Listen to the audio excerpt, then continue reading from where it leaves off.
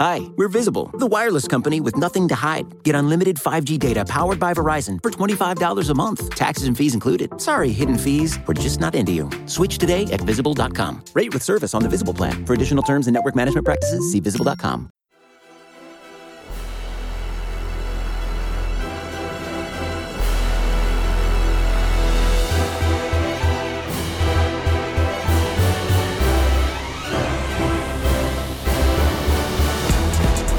Eagles are on the clock, and we have it covered here for you thanks to the fine folk at Bleeding Green Nation and SB Nation. I am your host, Michael Kist, and it is Combine Week, so we are flooding your feed with content. Earlier today on episode 6 of this series, I flew solo to get out my thoughts on how the wide receivers performed last night. And as I said on that show, I didn't want to wait for anybody to get back to me, and I was chomping at the bit to talk about a big position of need for the Philadelphia Eagles as they enter the 2020 NFL Draft and free agency period. And as it happens, while I was recording, I heard back from John Ledyard of Pewter Report saying he'd be more than happy to talk about how he saw how things went down. And it's always good to get a different perspective from a good friend of mine and a guy that I really trust to form his own unique opinions on this class. So we're going to kick it over to that in a second. And I'll let you know that BLG and Jimmy Kempski are supposed to be recording at BGN Radio, so that will be dropping into your feed sometime in the next 24 hours. So make sure that you're subscribed to the feed as we cover this important event from every angle. And let's kick it over to my phone conversation with Mr. Ledyard right now. And joining me today is John Ledyard of Pewter Report. John, you're doing great draft work. They're on the grind, live in Indy. How you doing, brother? I'm doing great. It is fun. It is good to be here. The Combine every year is so much different than the Senior Bowl. There's not like this, all this football elements to break down, all this tape to go over after practices. It's just kind of getting to know players and personalities, asking questions. So it's fun.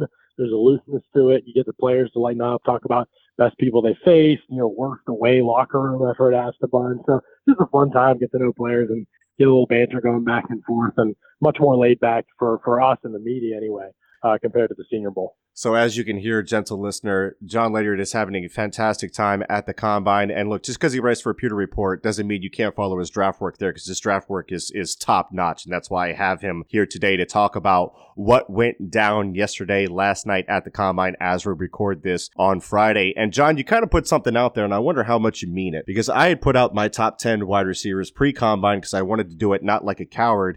You did yours at late at night like a coward, and you put out your top 5. I'm not even sure you believe what you said, but let's kind of work through it, and we can kind of use that as the framework for how they performed and what you thought of their performances.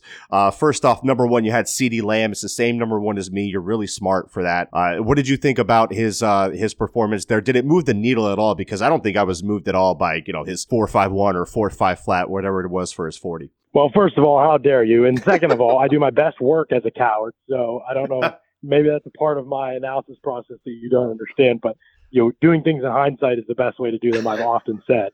No, but as far as the rankings go, yeah, I mean, to me, the big thing I want to know to determine maybe a difference between Lamb and Jeudy was there were definitely whispers out there. I don't know if you were in, I was hearing them. Jeudy was going to run something crazy like 4.2, type of stuff, and like get in those high 4.2s, low 4.3 type of range.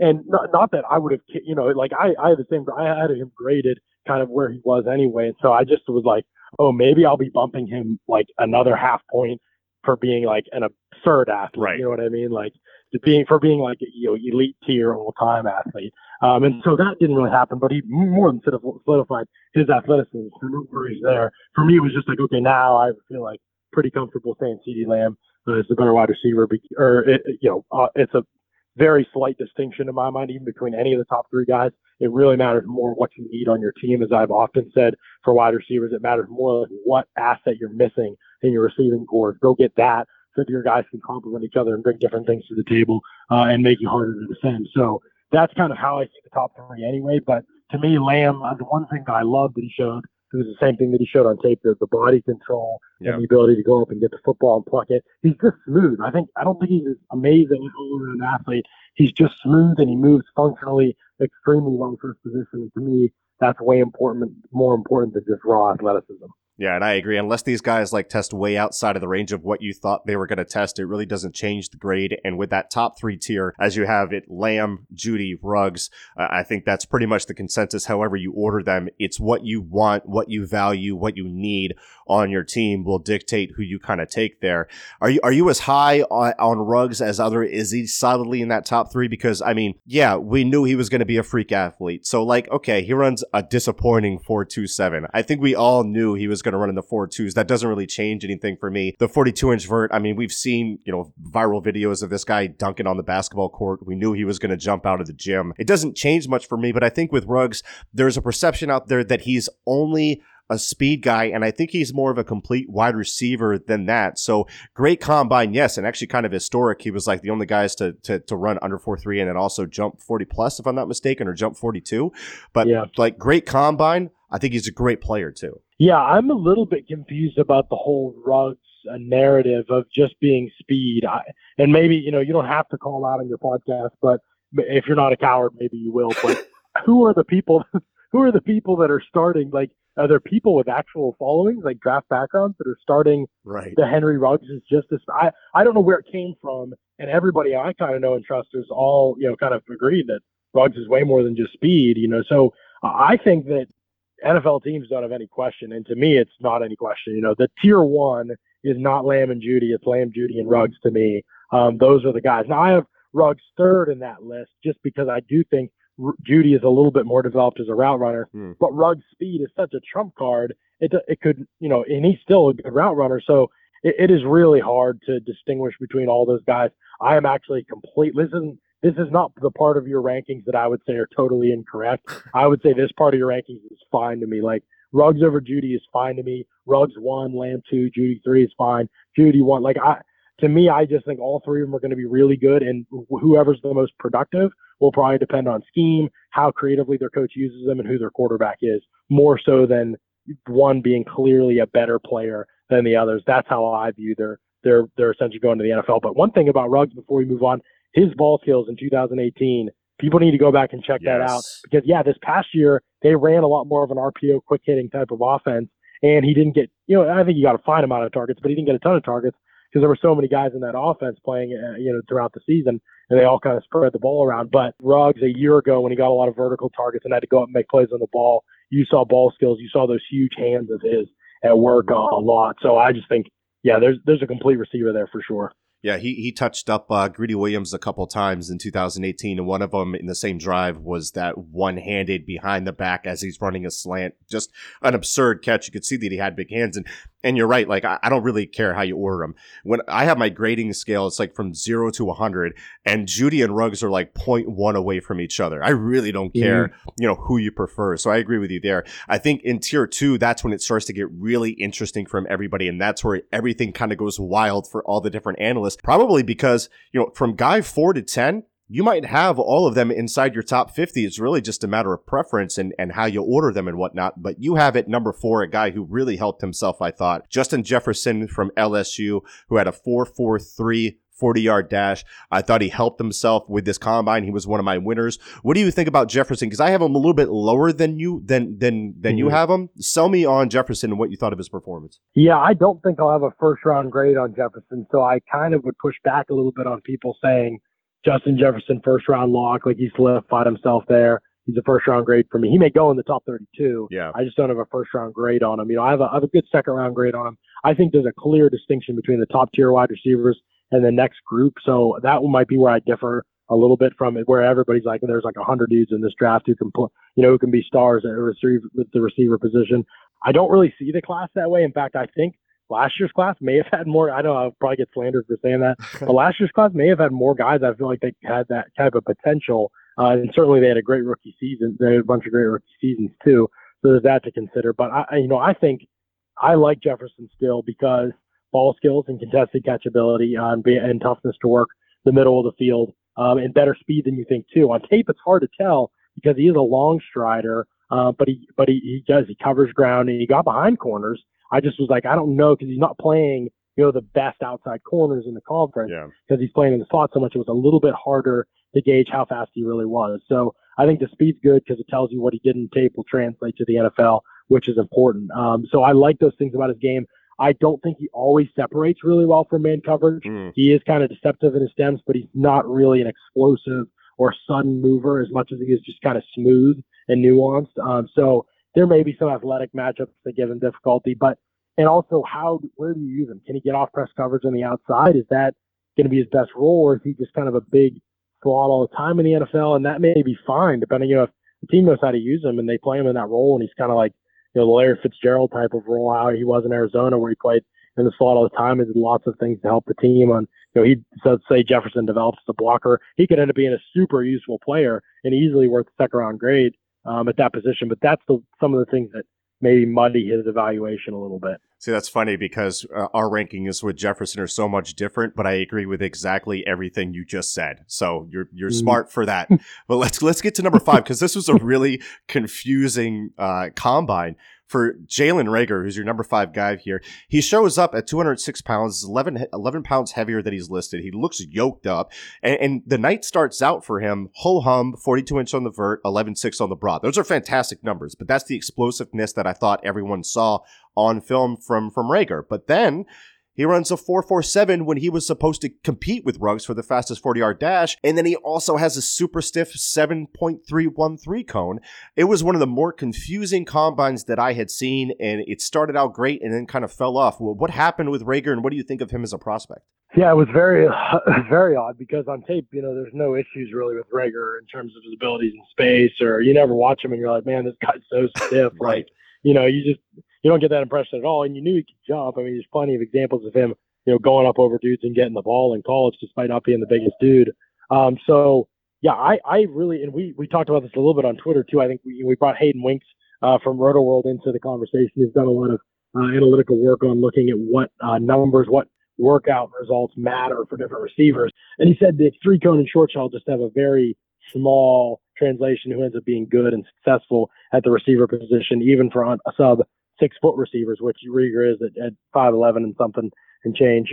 So I thought that was interesting, because it just kind of shows that over the course of time, those workouts haven't had a huge impact, and being explosive is more important. So I think that to me, he checked the boxes he needed to check. I know some people hoped he'd get like low 4.3 type of range.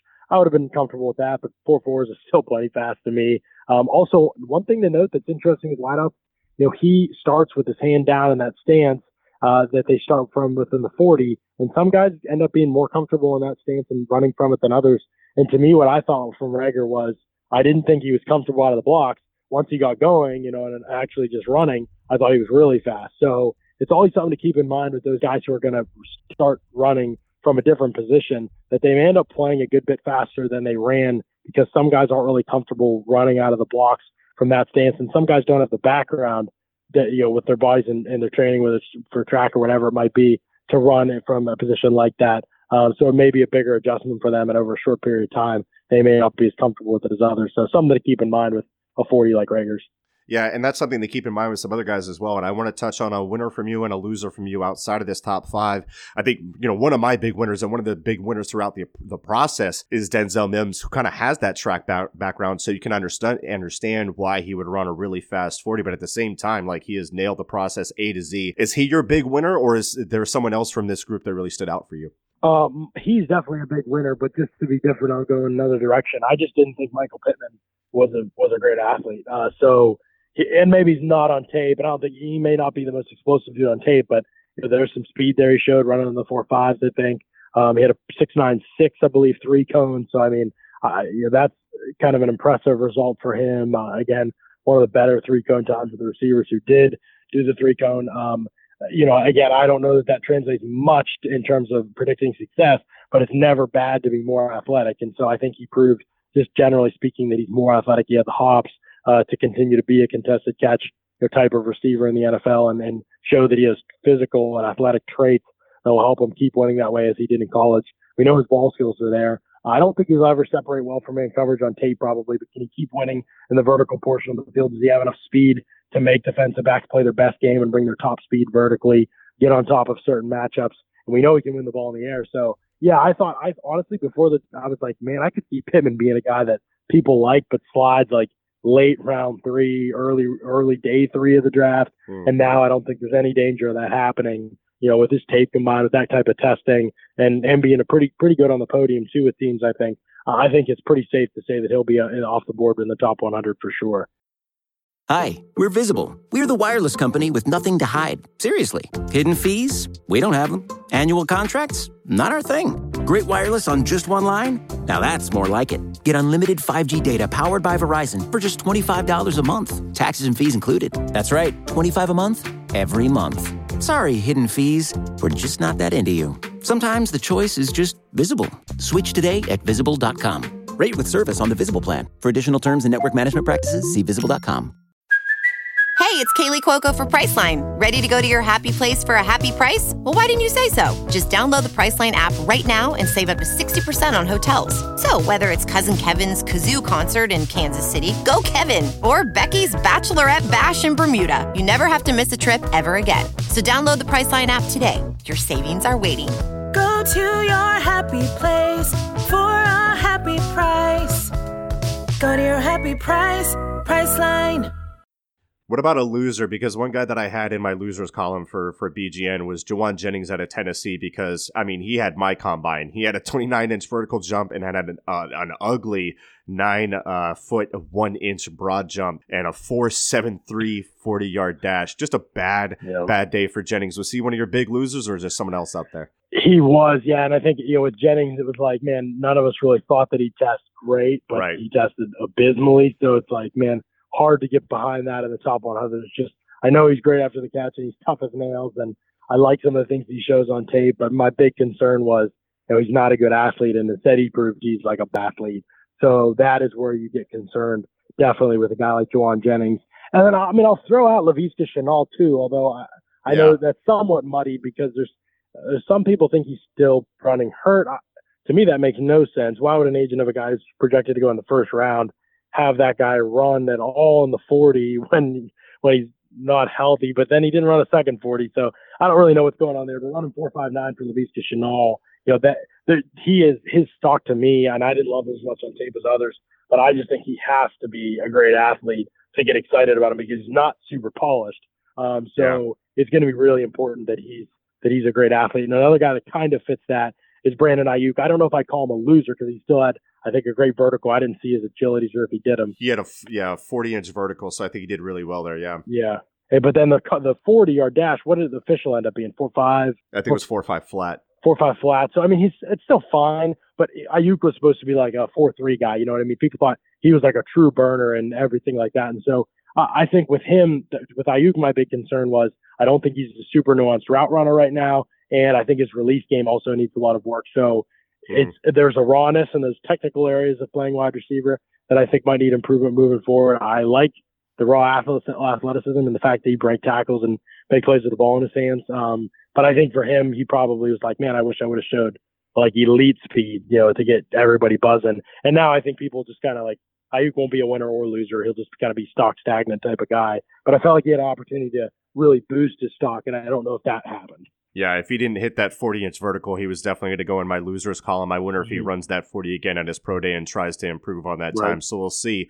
But John, let the gentle listeners know, because I want to have you back throughout the week here and definitely after the combine to kind of really dig in on this stuff. I know you're a busy man, so I'm going to let you go. But let the gentle listeners know where they can find you and find all your work. Yeah, you can find my work over at pewterreport.com. I've got scouting reports rolling out even now on players. Just want to get my evaluation thoughts out there on a bunch of players for everybody. So pewterreport.com there, and then on Twitter at Ledyard, Ledyard, NFL Draft. You can always find a lot of my thoughts in a continual stream of nonsense on Twitter. So that's where you can find me. He's never wrong, guys. He's never wrong. So go check him out. Thanks, John. Thanks, buddy. Appreciate it.